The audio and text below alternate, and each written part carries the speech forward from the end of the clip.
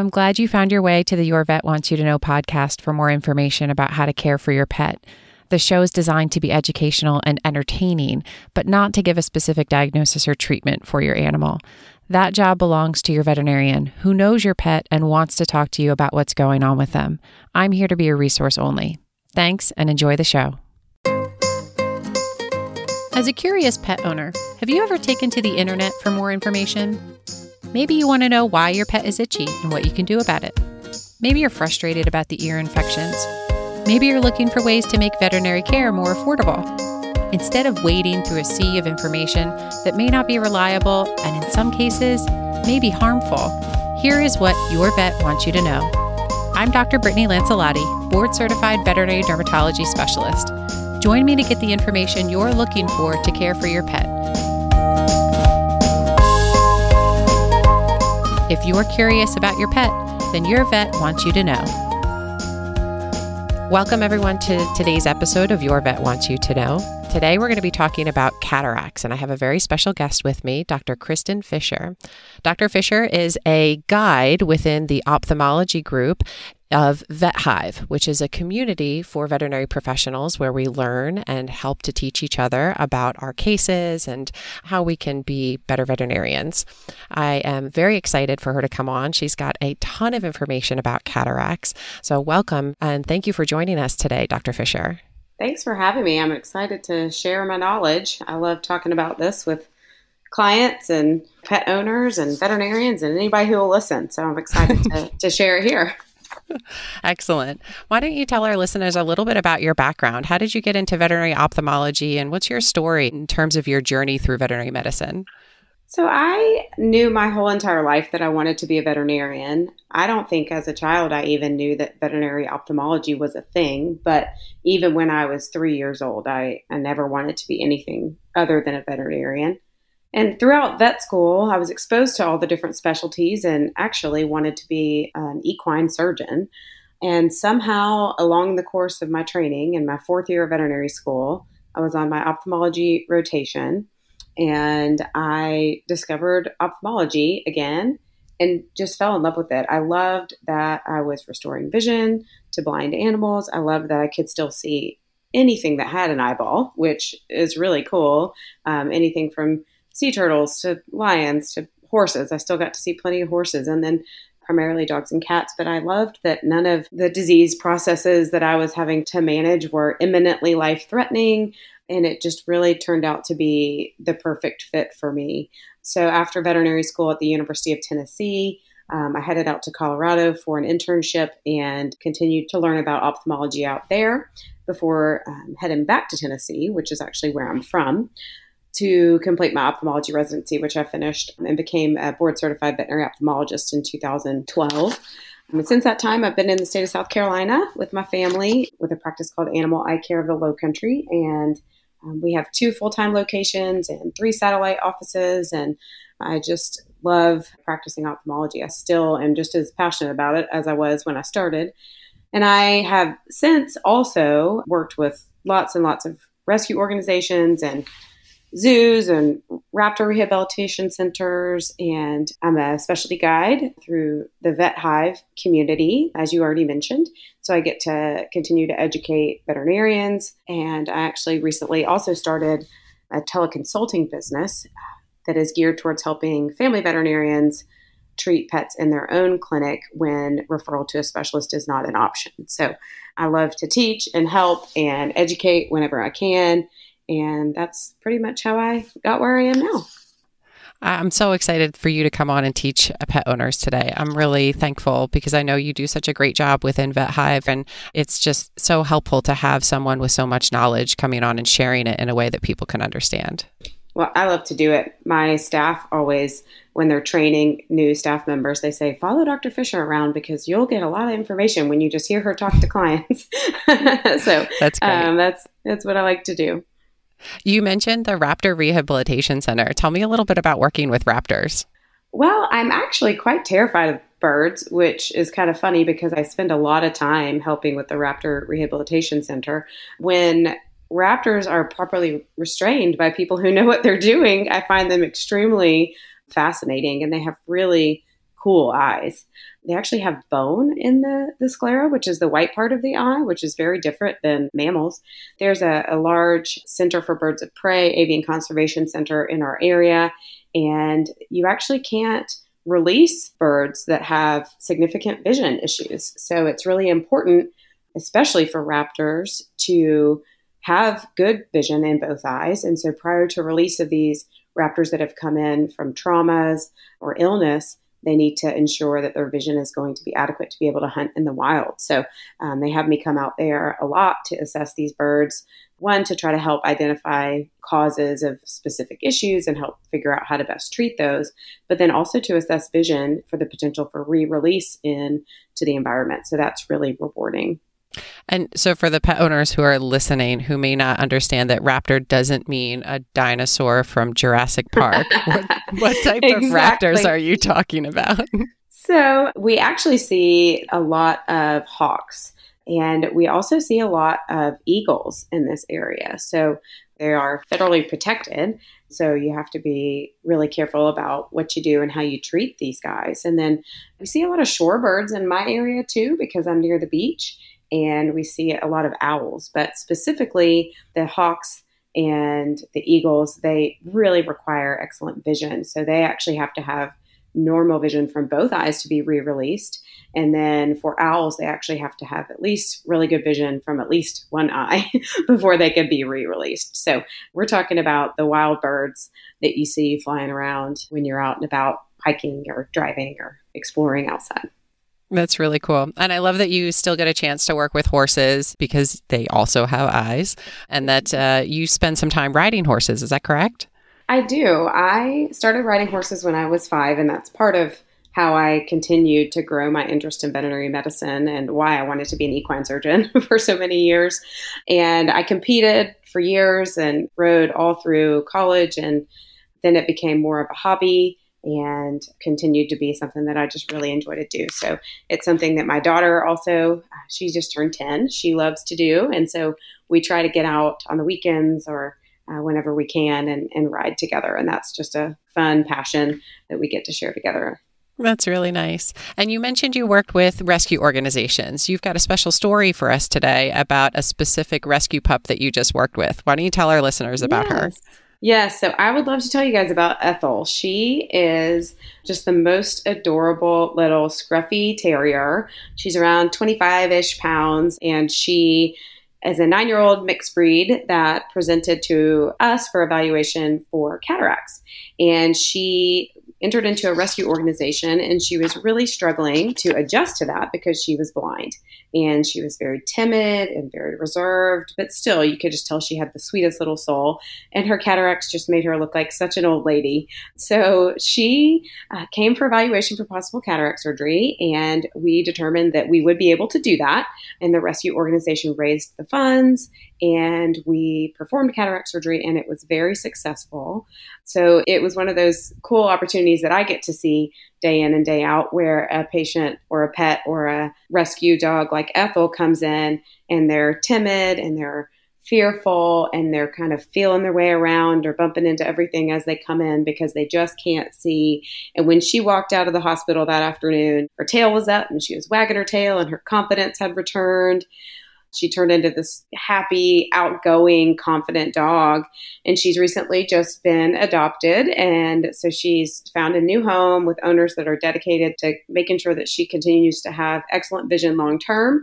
And it really, I think, has just been great to restore her vision so that, number one, she could be able to see her environment and get around it, but also, so that she can adjust better into her new home. She's going to be able to see who her new owners are and explore her environment. And I think it's really been life-changing for her.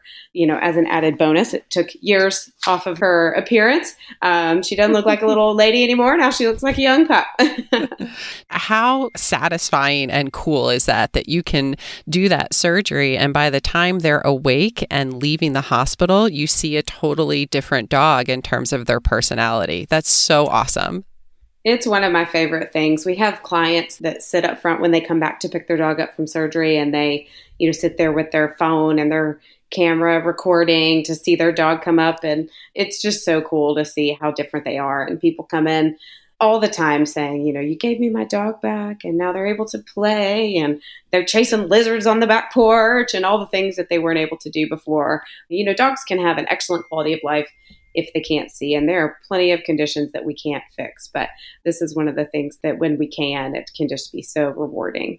Oh, that's so wonderful. You bring in tears to my eyes with these happy stories. That's so nice. So let's talk a little bit about cataracts. What exactly are they and how are they different from a normal eye? So the lens is the part of the eye that develops a cataract. And a cataract is actually just when that lens turns white or becomes opaque. So you just can't see through it anymore.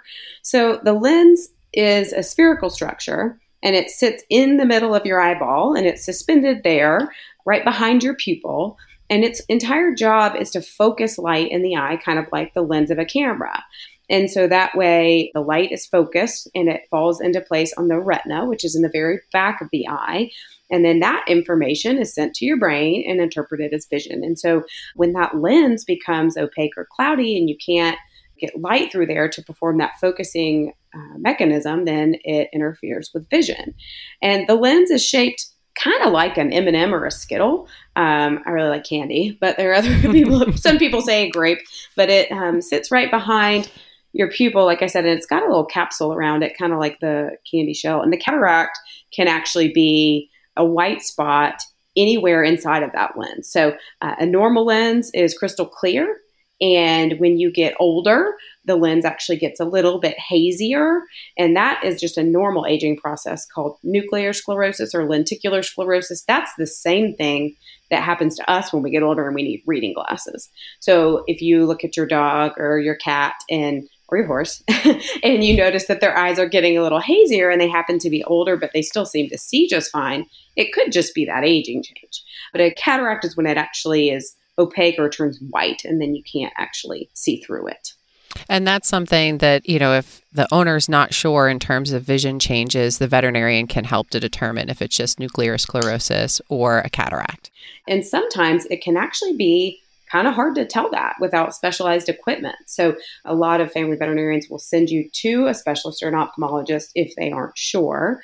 And some cataracts progress to be extremely vision limiting, like in Ethel's case.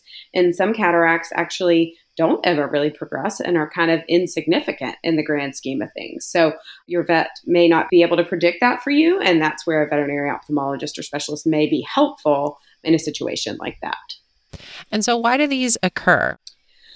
There are so many different causes of cataracts. It's a really long list. The most common cause of cataracts is actually a genetic or inherited predisposition, meaning that your pet was just born destined to develop cataracts. It's just in their DNA.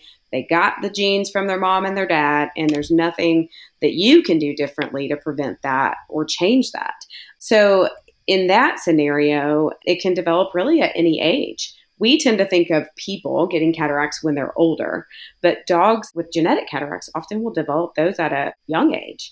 And it kind of depends on the breed. Some develop them younger than others. And they don't actually even have to be a purebred dog to develop genetic cataracts because they can happen in mixed breed dogs as well. Cataracts are just genetically very common. So even in the mixed breed dogs, there's a possibility.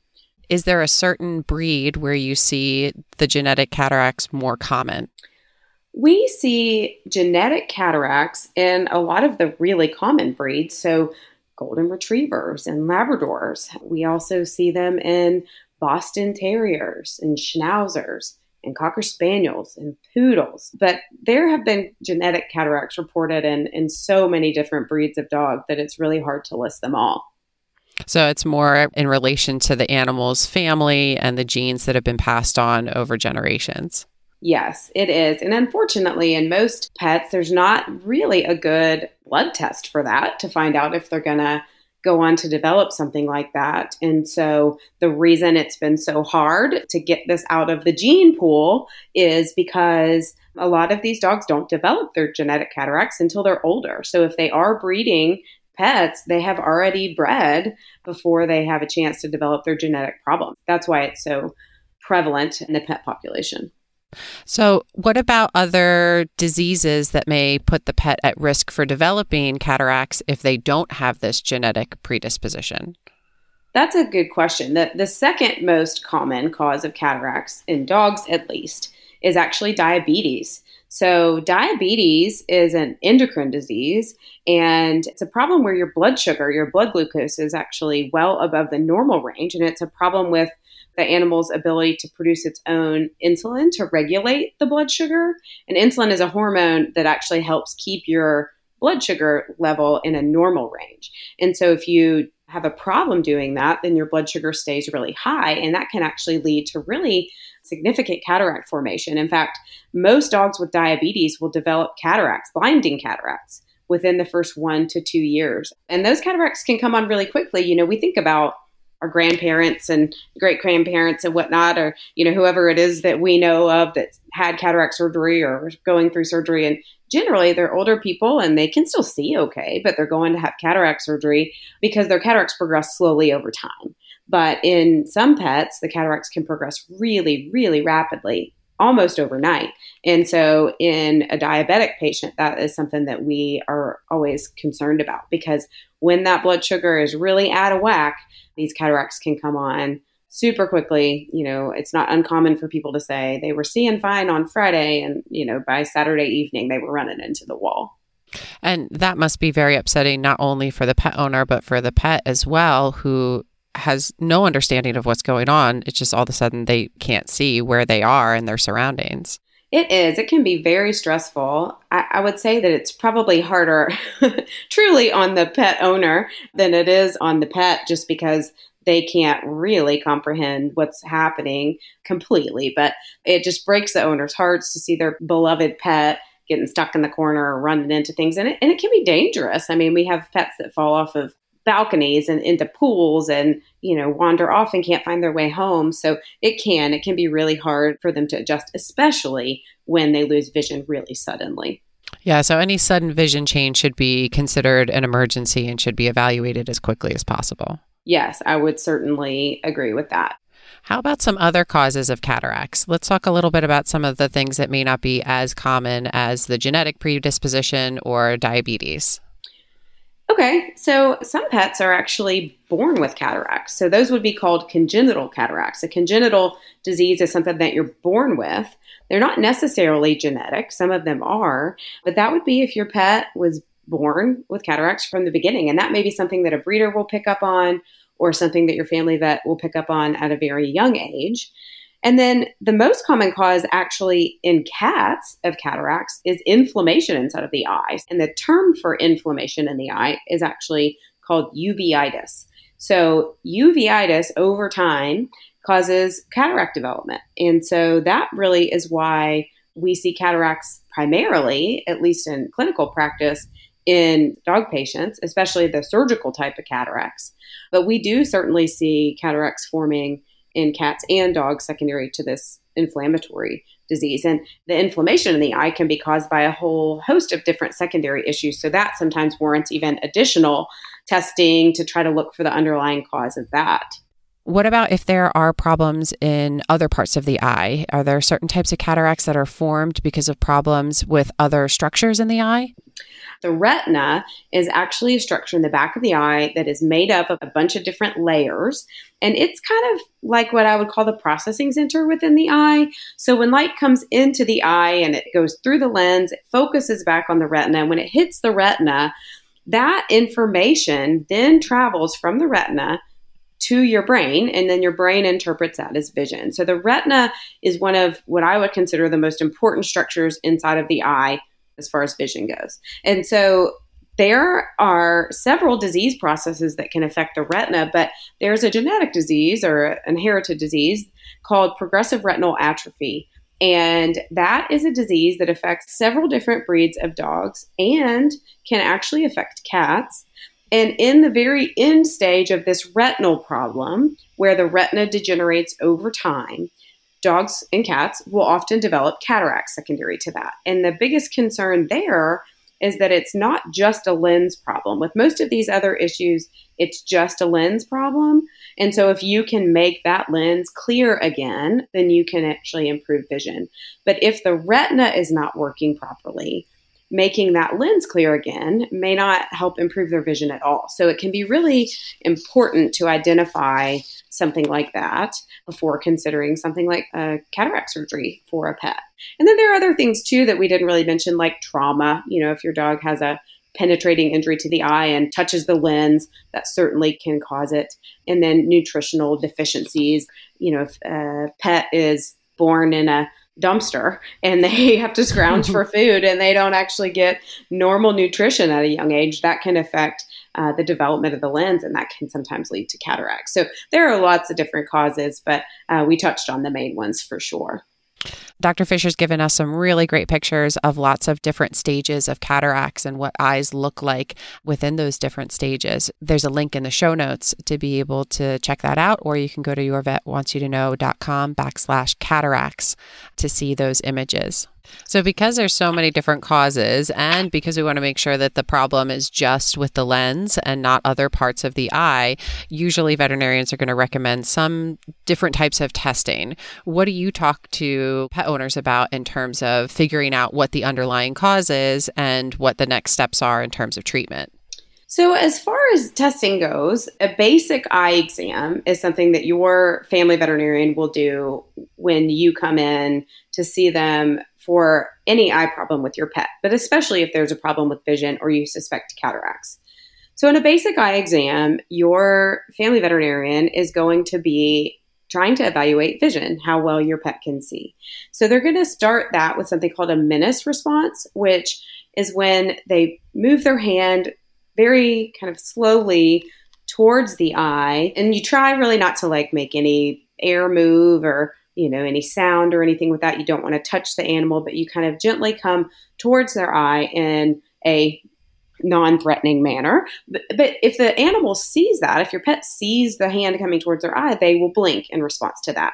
So that is a menace response. And that's one of the ways that we evaluate vision. We also can do it by just watching the pet navigate around the room. We also will use bright lights shining into their eyes directly to see if the pupil is moving. So when you shine a bright light in the eye, the pupil should constrict. And when there's not light, the pupil will dilate. So we want to make sure that that is an appropriate response in your pet, because that can help indicate if the eye is otherwise healthy. And then there are other tests that we do to evaluate if your pet is making enough tears on the surface of their eye. Are they lubricating the surface of their eye well enough? We can check the pressure in the eye. That's called tonometry. And so that looks for things like glaucoma, things that could affect vision or our ability to maybe restore vision. And then because we talked about cataracts having a lot of potential underlying causes, doing a really good physical exam on your pet and maybe doing some blood work to make sure they don't have something like diabetes creeping in, so that you can figure out if there's anything else that needs to be addressed. And then prior to something like surgery for cataracts, there are tests that an ophthalmologist would do to really evaluate the health of the eye, to really just be certain that if we go through that process, we're really going to have a successful outcome. So it sounds like the family veterinarian can do most of the initial evaluation and making sure that there's not diabetes, getting that under control if it is present, before sending the pet over to see a specialist so that they can get a really good evaluation and talk about next steps in terms of treatment. Yes, that's exactly true. And I will say that there are plenty of family veterinarians that just really don't like to deal with eye problems, and that's okay. If your veterinarian does not feel comfortable making the diagnosis or doing the testing, or if they don't have some of these tests available in their clinic, that's okay. But they would recommend then probably following up with a specialist to kind of get a better handle on what's going on. Perfect. And so what are some of the options that pet owners have in terms of treating cataracts? And can you talk a little bit about some of the benefits and risks to each treatment that's available? Sure. So I guess I'll start with saying that not all cataracts progress to vision loss. Some of them are really small and they don't ever change. There are actually certain types of cataracts that form in certain breeds that pretty classically are insignificant, and they just are small and they don't really limit the vision. And so we don't really do anything about that. But there are some that we can tell even early on that are going to progress to vision decline. And then unfortunately, if a cataract does progress to vision loss and if it causes significant blindness, the only way to fix that would be something called phacoemulsification or cataract surgery. There are not any medications or eye drops that actually work to dissolve cataracts or prevent cataracts from forming. So I will go ahead and say that with confidence. There are a lot of things that you may come across on the market, on the internet that claim to dissolve cataracts, but there is nothing that has been scientifically proven to do that. So this surgery is basically very similar to what happens in people. If you know anybody who's had cataract surgery, it's pretty much the same thing. I tell owners all the time that the biggest difference between cataract surgery in your dog and cataract surgery in you is that this does require anesthesia, because no matter how sweet your pet is, they will not sit still long enough for me to do surgery inside of their eyeball. We actually make a little incision into the eye, and then we make a little hole in that capsule, and that allows us to get rid of that cloudy lens and essentially throw it in the garbage and put a new artificial lens in place to clear the window and restore vision. And we use this machine to use a high frequency ultrasound energy to break up that cataract and liquefy it and dissolve it and slurp it out of there. And then we put that artificial lens in place. And as soon as they wake up from anesthesia, the lights are back on and they can see again. So it can be really rewarding. Do you see a difference, like when the animal's still coming out of anesthesia in their behavior and their awareness of their surroundings? Sometimes we do. A lot of times, if you've ever had a surgery of any kind, that time when you're waking up until you get home and get situated is a little blurry a lot of times.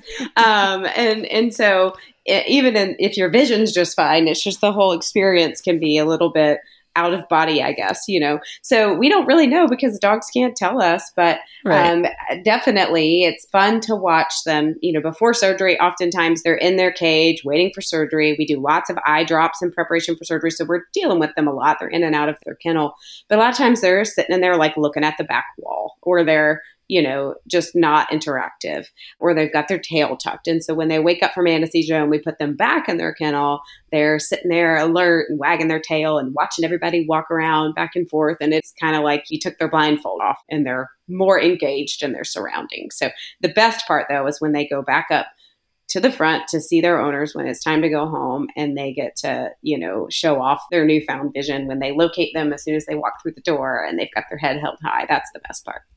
That's awesome. I love that. And then you also do this surgery in cats? So we do. I mentioned before that cats don't usually get genetic cataracts or diabetic cataracts, actually, but they sometimes develop cataracts secondary to inflammation in the eyes. Because of the inflammation inside of the eye, that actually can increase their risk of complications after cataract surgery. And so we don't do a lot of cataract surgery in cats just because of the reason that they develop the cataracts to begin with. But I have done cataract surgery in several cats who have traumatic cataracts or nutritional cataracts, or even what we don't really know, but there's no sign of inflammation, and we presume maybe it was a genetic or congenital thing. And I've had really great success rate with cats and cataract surgery. So it's not off the table, but I would say by and large, the most common pet that ends up having cataract surgery would be a dog. And you mentioned success. Do you have kind of an overall success rate that you give owners when you talk about doing this procedure and whether or not they're going to get their vision back? I do. One of the things that I tell owners all the time is that your pet has a 100% chance of staying blind if we don't try. Right?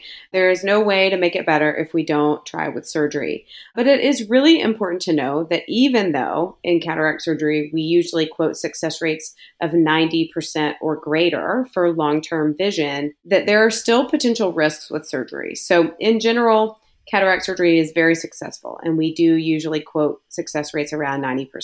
But that still implies about a 10% chance that they could develop a complication after cataract surgery that could result in them losing their vision again. So all the tests that we do before surgery are geared at making sure that they are the best candidate for surgery that they can be. And if we find something on that pre-surgical testing that tells us otherwise, then we certainly talk about how that would affect that particular pet's success with surgery.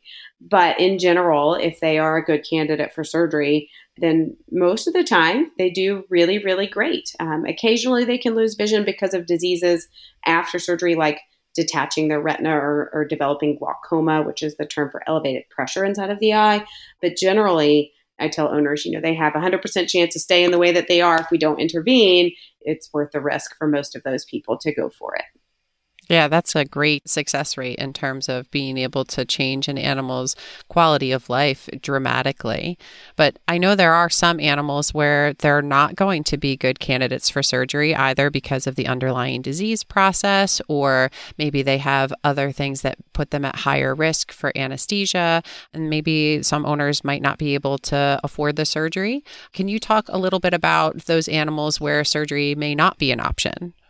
Of course. So it is important to know that pets can have an excellent quality of life without vision. I think they have a little bit more fun if they can see, because they can go investigate the noises and, chase the ball and all of that stuff. But they do not have the same emotional attachment to their vision as we do. They don't think about, oh, I'm never going to get to see the sunset again. They really do adjust so well to vision loss because, number one, their environment is already relatively safe and protected and small. They don't have to drive. They don't have to read email. They really need to be able to navigate their environment safely, their sense of smell and their hearing, and the fact that they stay within the confinement of your home usually makes it really easy for them to adjust. In the chance that we can't restore vision, the most important goal is to be sure that the eyes do not become a source of discomfort or pain. So a cataract itself is not inherently painful, but a cataract, especially in scenarios where it progresses really rapidly or it's been there for a really long time, can cause inflammation in the eye. So in really chronic cataracts, we can see pets can develop glaucoma, which is elevated pressure in the eye, and that can be quite painful. And they can also detach the retina, which is a permanently blinding issue, but it's not necessarily painful. And then the lens can actually kind of break free from the little attachments that it has inside of the eye, and it can move around inside of the eye. That's called a lens luxation. When the little ligaments that hold the lens in place start to break down over time, then the lens can start to wiggle about inside of the eye, and that can cause discomfort as well. So the most important thing, if your pet has cataracts and cataract surgery is not going to be an option for them, would be for you to just monitor them for signs of discomfort. So things like squinting or holding the eye closed, discharge from the eyes, whether it's tearing or like a more mucus-like discharge, if the whites of the eyes are more red, or if you notice just any significant change in appearance of those eyes, those would be a reason to have your family veterinarian evaluate your pet to figure out if they're comfortable or not. And I think that most of the time we're able to achieve comfort, even in cases where we can't do cataract surgery, but that is always going to be our goal. And so what are some of the big takeaway points that you'd like pet owners to remember? I would say it's important to know that not all cataracts progress. Not all cataracts will be blinding. Not all cataracts will require surgery. But if they do progress, that there's something you can do about that potentially. And so having your pet evaluated by your family veterinarian and then potentially by a specialist veterinary ophthalmologist is going to be the best way to figure that out.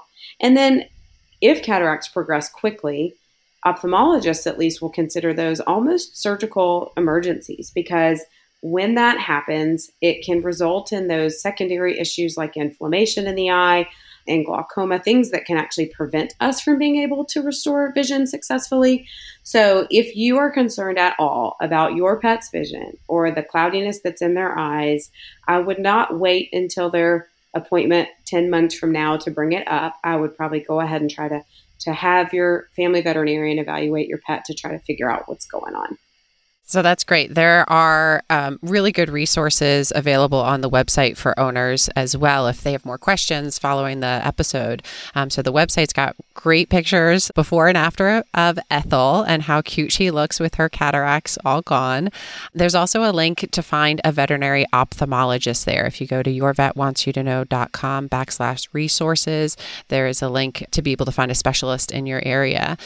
Dr. Fisher, I want you to talk a little bit about your consulting service for those people who may not have a veterinary ophthalmologist in their region. Of course. So I started this teleconsulting business. It's called OpthoVet Consulting. And we do have a website that will link, and also social media accounts, Instagram and Facebook and whatnot. But it's geared towards helping your family veterinarian manage your pet in your location, so in their clinic, to provide specialty guided care for pets that may not have the ability to see a specialist. And so I definitely believe that there is no substitute for being seen by a veterinary ophthalmologist. But if you have an issue or your family veterinarian is evaluating your pet and they're not exactly sure what's going on or what to do, and you're not sure if you want to go be evaluated by an ophthalmologist, I potentially could be a resource for them to help guide them in making that decision. And so I started this consulting business because I spoke with a lot of veterinarians all over the country who said, that's great. I would love to have my patients seen in a timely manner, but the ophthalmologist in my area has a 3-month waiting list for new appointments, and some things just can't wait. Or the closest ophthalmologist to me is 6 hours away, and there's no way that my clients will drive that far on a regular basis. And so I have a really hard time managing these ophthalmology cases. And so I created the consulting business to try to help your family veterinarian manage cases in their own clinic with specialty guided care to give the pets that they're seeing the best possible outcome, whether it's just until they have a chance to get into an ophthalmologist or if seeing an ophthalmologist is not an option. That's great. So we'll have a link to OpthoVet Consulting in the show notes as well as onto the website. So if you want to bring that to the attention of your family veterinarian, they could potentially consult with Dr. Fisher to figure out what's going on with your pet. I like to end each episode with a segment that we call Scratching the Itch. This is designed to highlight something, whether it's a human interest story, a product, a website, that just provides relief or makes you feel good, hence Scratching the Itch. Dr. Fisher, do you have a Scratching the Itch for our listeners today? Well, the ACVO, which is the American College of Veterinary Ophthalmologists, is kind of our parent organization for all of the ophthalmologists in the country that are board certified veterinary ophthalmologists. And every May, ophthalmologists all around the world actually volunteer their time and services to provide complimentary eye exams to service animals and working animals through this ACVO/Epicure National Service Animal Eye Exam event. And so registration for this event actually happens in April. And then in the month of May, we will do free eye exams for them. So the goal there is to try to pick up on issues before they really cause a problem, because some of these animals really have important jobs. We see police dogs, police horses, military working dogs, guide dogs for the blind. It's so important that those dogs can see where they're going so that they can do their job. And then mobility assistance dogs that help people who have mobility issues navigate their world. And we see animals that detect medical conditions. I have a dog that I see every year that is a hypoglycemia detection dog who went off to college with a student, so that if they were having low blood sugar, they could detect that and alert them. And seizure detection dogs, it's really, really cool to learn about these animals and what they're capable of. So this past year, actually, we did the event, and there were over 5,200 working animals evaluated by over 270 ophthalmologists across the globe. So America, Canada, Hong Kong, and even Puerto Rico. That's so amazing. We just love it. Yeah, I love giving back in that way and really learning about some of these super cool jobs that these animals can have and being able to provide that service for them. And so if people want to learn more about that event to either help donate and make that event possible, or maybe get their service animal looked at, where can they go to find more information? So the website is actually www.acvoexam.org. And there's actually also a link to that website on the other ACVO website, the general ACVO website as well. But if you work with an organization that has service animals, or if you have a certified service animal, I would certainly encourage you to register for this, because it's really cool. And you can find ophthalmologists in your area that are participating and set it up that way. That's awesome. I love that you participate in that. What a cool thing to do, to give back to the community, but also to be able to work with these dogs that really make such a big difference in the lives of the people that they're taking care of. So thank you for doing that. Oh, you're welcome. I love it. I love any opportunity to give back and share what I can do with people who may not be able to find me otherwise. Well, you certainly gave a lot of information to pet owners today, and I think it was super helpful for everyone and really good places for them to go in terms of having that conversation with their family veterinarian and potentially seeking out a veterinary ophthalmologist to help their pet. So thank you again for coming on and sharing that information today. You are so welcome. Thank you so much for having me. And for everyone out there listening, I look forward to your next visit with Your Vet Wants You to Know.